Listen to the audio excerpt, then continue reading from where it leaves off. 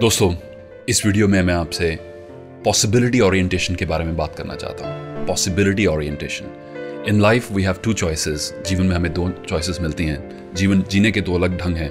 या हम समस्याओं पर ज़्यादा फोकस करें या हम संभावनाओं पर ज़्यादा फोकस करें।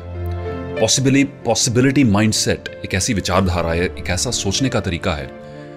देखिए, कई बार हम निराश होकर ये कहते हैं, यार मेरे जीवन में अब कुछ भी नहीं बचा, आगे कोई रास्ता नहीं है, मैं कुछ भी नहीं कर सकता हूं, मेरे जीवन में बचा ही क्या है। भाई, आप सांस तो ले रहे हैं कि नहीं? आप सांस ले रहे हैं। That is in itself an indication that you are alive और आप कुछ भी चेंज कर सकते हैं। How to remain focus on possibilities. आप जब भी किसी समस्या में हो, या कोई नई शुरुआत की है, या कोई नया बिजनेस प्लान एग्जीक्यूट करना है, स्टूडेंट हो, जॉब सीकर हो, वेयरएवर यू आर। मैं आपसे एक पर्सनल इंसिडेंट शेयर करना चाहता हूं। When I was a job seeker, Sydney Australia, 1999, मुझे पार्ट टाइम जॉब चाहिए थे यूनिवर्सिटी के साथ। मुझे वहाँ जो कार वॉश वाली स्टोरी आपने सुनी होगी, उसके अलावा ये है यूनिवर्सिटी के पार्ट टाइम साथ, सो 4 आवर्स अ डे और 2 आवर्स अ डे मुझे एक ऐसी जॉब चाहिए थी। मेरे पास फ़ोन भी नहीं था, फ़ोन नंबर भी नहीं था जहाँ पर मुझे प्रोस्पेक्टिव एम्प्लॉयज़ मिल सकें। पर कई बार जो इन्फॉर्मेशन है, जो आइडियाज़ हैं, वो आपको कहीं से भी मिल सकते हैं। मैंने आपसे पहले वीडियो में शेयर किया था, जहाँ मैं पहुंचा, जिन लोगों के साथ मैं पहुंचा, पंजाब के कुछ बड़े मेहनती हार्ड वर्किंग लड़के थे। ये मेरे से पहले, वो काफ़ी पहले वहाँ अच्छे सेटल थे और ये सारे जॉब्स में थे। तो मैंने इनसे पूछा, यार जब तुम पहले आए थे यहाँ पर तो तुमने जॉब कैसे ढूंढी?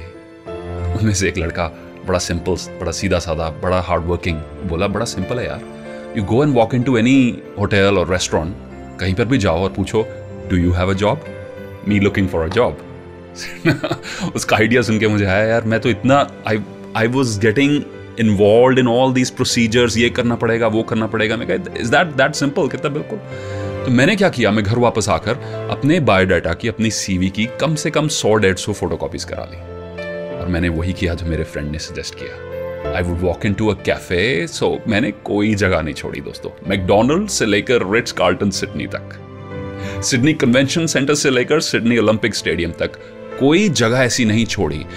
जॉब मुझे मिलना ना मिलना, यह एम्प्लॉयर की मर्जी है। मैं उनकी लिस्ट पर हूं या ना हूं, ये मेरी मेहनत के ऊपर डिपेंड करता है। आई मेड श्योर हर जगह मेरा सीवी था। और चूंकि मेरे पास अपना फोन नहीं था, लकीली एक और वहां लड़का रहा करता था जिसका नाम मेरे से मिलता जुलता था, सिमरन। तो मैंने उसका फोन नंबर वहां पर डाल दिया। The end of the story, the whole message of the story was, by the next evening, अगली शाम जब तक खत्म हुई, मेरे फ्रेंड के फोन पर कम से कम 3 इंटरव्यू कॉल्स थी और 2 दिन बाद मेरे पास एक बड़ी अच्छी पार्ट टाइम जॉब थी। आज 17-18 साल बाद जैसे मैं रिफ्लेक्ट करता हूं अपने जीवन के इस इंसिडेंट को, तो मुझे बस यही चीज माइंड में आती है, possibilities are endless, it all depends upon you. दोस्तों, हमारे ब्रेन का एक हिस्सा है जिसे रेटिकुलर एक्टिवेटिंग सिस्टम कहते हैं, RAS।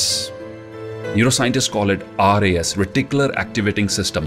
जब हम अपने आप को एक लक्ष्य दे देते हैं, मुझे ये चीज चाहिए, तो सडनली ये हिस्सा स्विच ऑन हो जाता है और आपको बाकी सारी चीजें बेकार नजर आती हैं। सिर्फ वही रास्ते नजर आएंगे जिनसे आप अपना गोल अचीव कर पाएंगे।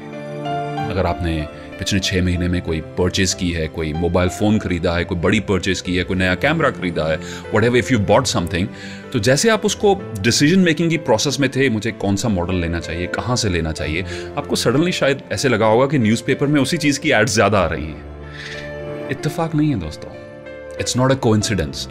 आपका माइंड अब क्लियर हो चुका है कि आपको चाहिए क्या, what are you looking for when you're so this is very important, become obsessed with what you're looking for। उसको माइंड में रखें और आपको ये नहीं पता किस जगह वो एकदम से वो चीज क्लिक करने वाली है और आपका रास्ता, आपका दरवाजा खुलने वाला है टू द नेक्स्ट अपॉर्चुनिटी।